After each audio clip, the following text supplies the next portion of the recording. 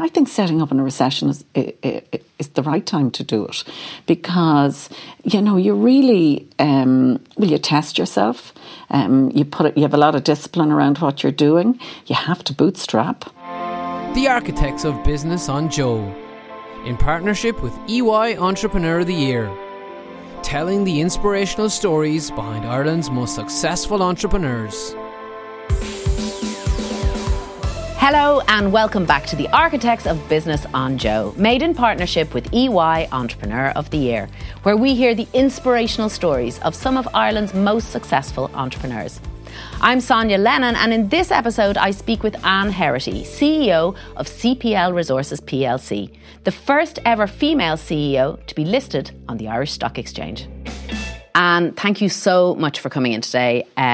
I'm extra delighted because I'm privileged to call you a friend, and we've known each other for some years now. And it's funny because interviewing you in advance of this interview, to hear your story from scratch again, it is an unbelievable story. And for those of you listening and watching who haven't heard it, it starts like really early, age 7 or 8, getting involved in the family business. Yes, well, I grew up in a family business in County Longford, and the family business being a shop, a farm, and we were there were 6 of us in the family. We all worked in the business, so it was the most natural thing in the world. And was that was there ever any structure around that, or did you just dive in? Well, there was plenty of structure around it because my mother made sure we all worked. Okay, no choice. She was just the type of person, she had huge energy herself. If she saw you sitting down, and we still joke about it to this day, if she saw you sitting down for 5 minutes, it was like, is there a problem here? You were nobbled. She'd find something for you to do. And there was 2 phases of the family. There was the kind of first block and the second block. That's right. In terms of the siblings. Yes. So there, my eldest brother, Peter, would be 18 years older than me. So there was Peter, Paddy and Mary. And then there's a gap of 5 years to my brother Martin and 5 to myself and my sister Sinead. So Sinead and I were almost like a little family on our own. Round 2. Yeah. Amazing. So from the age of 7, it focused mainly on the shop, was it? Well, it wasn't even from the age of 7. One of the lovely things about growing up in a family business like that is that just business is all around you. It's the family, it's the business, it's, you're having your meals, people are in and out. Now, some people would hate that, but when it's all you've known, that's your normal. It was just lovely the way you blended work and business, and it wasn't this separate thing of going to work and a separate thing of being at home. It was all together. But there had to have been siblings who were more interested in that way of life than others. I mean, did it come more naturally for you than others? Oh, it did. I think it did come more naturally for me, and maybe for my older brother Paddy and Martin. I think the 3 of us were probably more interested. My sister Sinead was always very focused on her golf, and it's no surprise that she's ended up making golf a career. And then your mother loved golf as well. And my mother loved golf. So Sinead had an out clause. Oh, Sinead had an out clause for sure with her, but also too, the other thing was, Mum, if she had to go to golf and there wasn't somebody to mind us or we didn't have something to do, she made us go with her anyway. Oh, really? Yeah. Okay. We had to go and caddy or do whatever, And where was your dad in all of this then? Because it sounds like your mother was the driving force in the business. She was, but she was definitely the driving force from a business perspective. My father was probably much more cerebral, and he really loved making things. He had quite an engineering, analytical almost type mindset, but very supportive of her. They very much, worked as one, really. So, but she was probably more, she was a bigger communicator, a little bit more forceful, I suppose. The extrovert. Yeah. Her communication. So there's probably, quite a bit of both of them in you. Yes, I expect so, yeah. I think I probably have taken a bit of both of their personalities. So, your dad had that analytical engineering brain, and when you finished school, you went to UCD. That's right.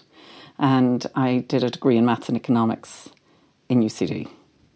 So maths, numbers running through your core, that's definitely, where you were, the business was there, and it's almost like a kind of a combination of that that's brought you to this point now. But what happened when you graduated? So I didn't really know what I wanted to do. And, it's interesting for me working in recruitment because I meet people who've known from almost the day they were born exactly what they wanted to do in terms of their career. And then I meet people who, really don't have a clue and are trying to find what's their path.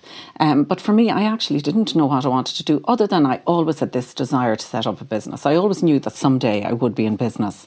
Even when I was in college, I did the strangest of things. I did one of these start your own business courses, and with another person I met on the course, our big idea was that we were going to take in one of these machines from France that did all the baked potatoes, and you could make pancakes and all that, and we were going to set it up at the top of Grafton Street. Fantastic. And that was how we were going to generate some money through college. I'd pay good money to see you standing at the top of Grafton Street baking potatoes. That would have been good fun now. And so we didn't do it. What stopped you then? I don't think we had the money to. Okay, fair enough. It was a great idea until, couldn't resource it. No. There's a lesson in there somewhere, isn't there? So you graduated. Yeah. And what was the next step? So I graduated and then thought about doing a postgraduate in law, and I started that, and I really just, it just wasn't for me. And then I tried a few other things, and eventually, I tried a few other things. I did lots of odd jobs and things. The one thing was I had to support myself because, so I did lots of odd jobs. And there was never any sense that you were going to go back down and stay down in Longford? I would probably have loved to have done that at that time, but actually my brother was going to take over the business. That was always the way. Okay. We all understood that from the get-go. Really, from the get-go. So I didn't, again, I just did lots of odd jobs. And then I eventually decided that I needed a steady, serious job. So an income, a proper income. I was all, so I got into sales. I got into sales with Xerox. Was really my first, what I would call, proper job. Well, in fact, I got into telesales with Xerox, and then within a couple of months, I got promoted out on the road with a company car. I thought I was made. Amazing. Yeah. And did you love sales? Was that loved it? You just found I loved it. Your thing. And the training in Xerox was very good. Amazing. Amazing. So, selling the hardware into offices, is that correct? So big clunky typewriters and copiers. Not very space efficient in those days, I wouldn't think. So how did the jump happen from photocopiers and the hardware into recruitment? So I registered with a couple of recruitment companies. I wanted to change jobs, and one of them, a company called Grafton Recruitment, the girl who was interviewing me said, "Oh, we're looking for somebody in recruitment. Did you ever think about that?" And I said, "Well, no, because I don't have the experience. I don't know what's required to be a really good recruiter." So she said, "Oh, well, look, I'll put you in touch with my boss, and if they think you're suitable, they have a good training program here, and they'll train you." That's a pretty good endorsement, isn't it? To go to a recruiter and be recruited by the recruiter. She must have seen the light, something special, Well, we're still good friends. Good. I'm still good friends with that same girl. So all of a sudden you find yourself an accidental recruiter. Yes, and I loved it from the get-go. What about it did you love? So it combined, first of all, it can be such a positive environment to be in. You're seeing people, reach their full potential. It's all about people and their potential. So I loved that part of it. But I also, at that stage for me, which was quite interesting, was, I gravitated towards the tech sector. Everybody else in the office, we all recruited everything and every type of person. And very quickly, people started to come to me with their tech candidates saying, "Would you know what we should do with this person?" And then I started to interview all the tech people, and I just loved the combination of working with tech people. The combination of working with tech people, maths and the science, and the analytics, the sales, everything. I love the ideas of what they were, the kind of work they were doing. I was curious about how they were developing product and all that. So yeah, that. Now, at that time, technology was a very, very emergent sector at that stage. Yeah, it was a tiny sector. I could open the Irish Times on a Friday morning and I could know where every job in the tech sector was, regardless of who had advertised it. You could get your arms around the sector in that way. And for me, what I was passionate about then, was with my candidates, was understanding like what was a really good move for them, what would really enhance their career. So I very much came at things from the candidate perspective at that time, and then it was at a later stage. Plotting a career strategy for them. Yeah, and of course the great thing about that was that many of the great candidates that I dealt with in those days, some of them went off to set up their own businesses and became software or technology entrepreneurs themselves. And then we subsequently ended up working with them, and it's just that lovely loop, gorgeous, of building that network and building those relationships, which is really nice. So you must have been, with all the sort of attributes at play, you must have been in line to set up the Grafton technology division. Well, that's what I had hoped, but it wasn't to be. So I went to my boss and I said to him, look, I think the only way I can do a really good job here is if I build a deep, deep understanding of the sector that I want to work in, and that's tech. I want to really specialise and build a deep knowledge in the sector. And they wouldn't allow me to do that because they had a belief that we took every job in on rotation. So I could be looking for a financial controller today, and it could be a customer service person tomorrow or whatever. And so that just kept niggling at me, and I kept thinking, if I could specialise in this, I'd really. So eventually I started, as you do, you start to talk to people about it, and I'm saying to my friends, I'm telling you, there's a better way here. And then I had started to say, a friend of mine said, well, sure, why don't you set up on your own and do it? And I said, well, that would be fine, except I've no money. So anyway, then another friend of mine, her husband said he'd back me. And Amazing. He already worked in recruitment. So he knew it. So he backed me, yeah. Amazing. Because thinking about it, specialisation wasn't even really a thing then. No, there weren't really companies, recruitment companies specialising at that time. Nobody specialised. Yeah, whereas now, we understand that you're, drilling down into a micro niche of your own making. And that's part of business today. It wasn't at the time at all. No, I suppose, and in fact, most people, whether they were in management or whether they were, had to be quite generalist. Yeah. So you move. So you have the backing. I had the foresight, but it wasn't that I had. It was just that you kind of did, though. You knew you needed to specialise to be really good in a particular area. That I certainly felt. Yeah. So you get a pot of money and a pot of advice from somebody who had worked in recruitment. Is that fair to say? That's right. Yeah. So he already had a recruitment company, and he was specialising in finance and accounting. Right. Professionals. So he got it. He got it. Yeah. So early CPL then, before the empire, what did that look like? Me, a desk and a phone. Hello, and CPL. There are some very funny photographs from those early days. Brilliant. And it was you on your own, I presume? Yes, at that time, yeah. To start out it was. And how long did that last? So I think about a year and a half in, we hired our first person. It was somebody who was, now bear in mind that in 1990 unemployment. I love that it was a year and a half before we hired our first person, we being me.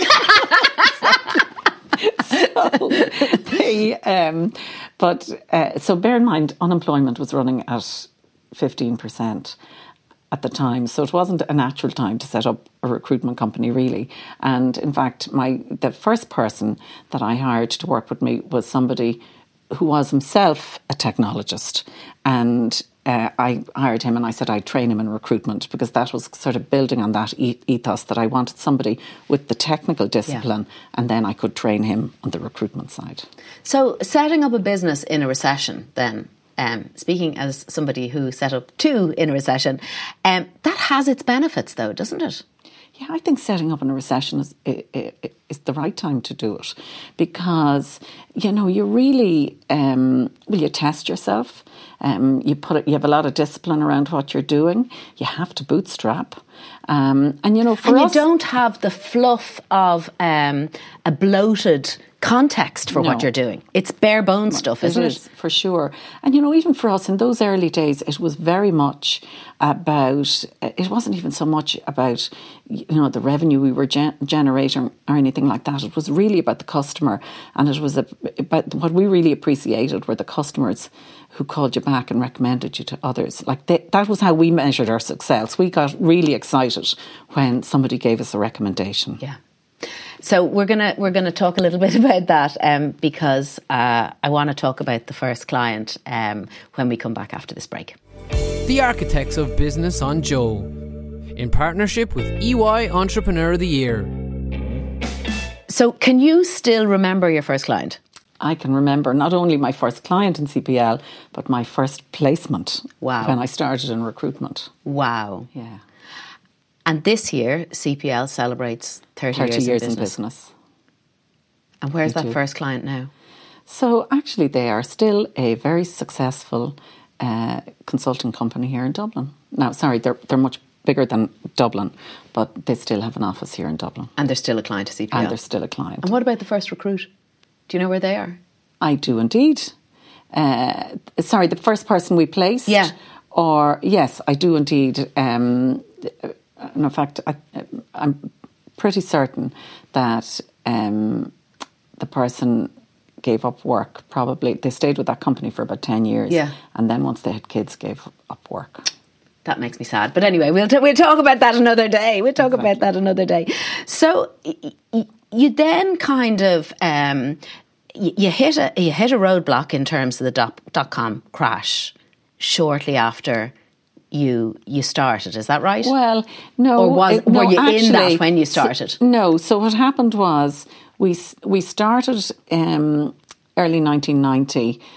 Unemployment was high, really tough time. Then, of course, very quickly, so maybe 1993, 94, things really started to take off from a technology perspective. There was a whole new wave of industry came in. And then boom time for tech, right up through 97, 98. And unemployment fell at a phenomenal rate. And 1999, we went public. And then we come into the dot-com boom and Y2K and all of that. And you were the first ever Irish female founder CEO to list on the stock exchange. So I believe. That's amazing. Yeah. That's quite an accolade. Well, thankfully there are much more now. Thankfully, indeed. Yeah. So, but so we came into that period of time. We had just gone public, and that was particularly difficult because, of course, what happened after Y2K and the dot-com bubble burst was the whole tech piece fell off a cliff, and we were totally specialist in tech. So what do you do in that situation? So in that situation, you're now in the public eye, and you've taken in external investors' money. So as a team, we just got together, right, a good team. We just got together and developed a whole new strategy. We were still still are very convicted about the need to be specialist and build a deep knowledge of your sector in order to really be a good advisor to both your clients and candidates. But we decided to build out a number of businesses in different sectors so that we wouldn't have any over-reliance on any one sector. So that's how CPL ended up diversifying. So the businesses now that we are strongest in, still tech. Technology is a very strong business for us. The pharma and life sciences sector, finance sector, and healthcare. And we do have other smaller specialist niches, but by the nature of the volume in those, they're they're smaller but still specialists. So do they almost operate like individual companies under the umbrella of CPL? Yes, they do. It's like CPL would be a very entrepreneurial organisation. Okay. And so at that time when it was when the dot-com bubble burst, and you were listed, did you feel at that time that you were, a hostage almost to the listing? Like it must be an added pressure to have those shareholdings and to have that public sort of forum and to be able to deal with that sort of crisis. Well, of course you're conscious of it. But, fundamentally, the thing I knew and the thing I still know to this day, it's about focusing on the business. It's about growing the business for the benefit of your clients, for the benefit of your employees and for the benefit of your investors. Yeah. And so it's about managing all that stakeholder group, really, which is a job in itself. Well, it is, but I think once the business does well, everybody does well. Absolutely. So now, 30 years on, which is again just a fabulous story to be able to tell. CPL have such a position in the market, and obviously deep roots. What differentiates CPL as a recruitment company, do you think? Well, I think it's our heritage, it's our values. We're 30 years in business this coming year, so we've built a really deep understanding of how you access talent and where that talent is located. So I think that's, and we're so committed to that whole value around people reaching their full potential. So I think, that's one of the areas where we play very well. There's a very strong human beating heart to it. Now, alongside that human beating heart, we have always been early adopters of technology. You won't be surprised to hear that. And so, for example, at the moment, we would use machine learning and artificial intelligence when sourcing. We partner with some, great Irish startups. So the combination of that human piece supported by technology is very strong. And I think hopefully gives some advantage to our clients.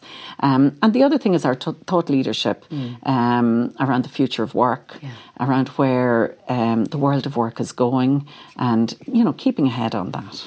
And I mean, that's an interesting one to me because certainly in terms of a lot of the speaking that I do around gender equality in the workplace and all that kind of stuff, that there is an element of the workplace as it stands at the moment not really being fully fit for purpose for anybody, regardless of gender, and that there needs to be quite a lot of rethinking of the structures of work, flexibility of working being one of them. I mean, I presume that's what you're advising your clients on in terms of how they make themselves attractive to a very strong talent at the moment. So we have a future of work hub, and we invite clients in there and we co-create solutions, workforce solutions with clients. Flexibility is big, but so are things like diversity and inclusion, health and well-being, sustainability, how you engage people. I mean, one of the things that really strikes me is that when we look, like not just in Ireland, but globally, unemployment is at such low levels. Like we're, practically full employment in almost all economies.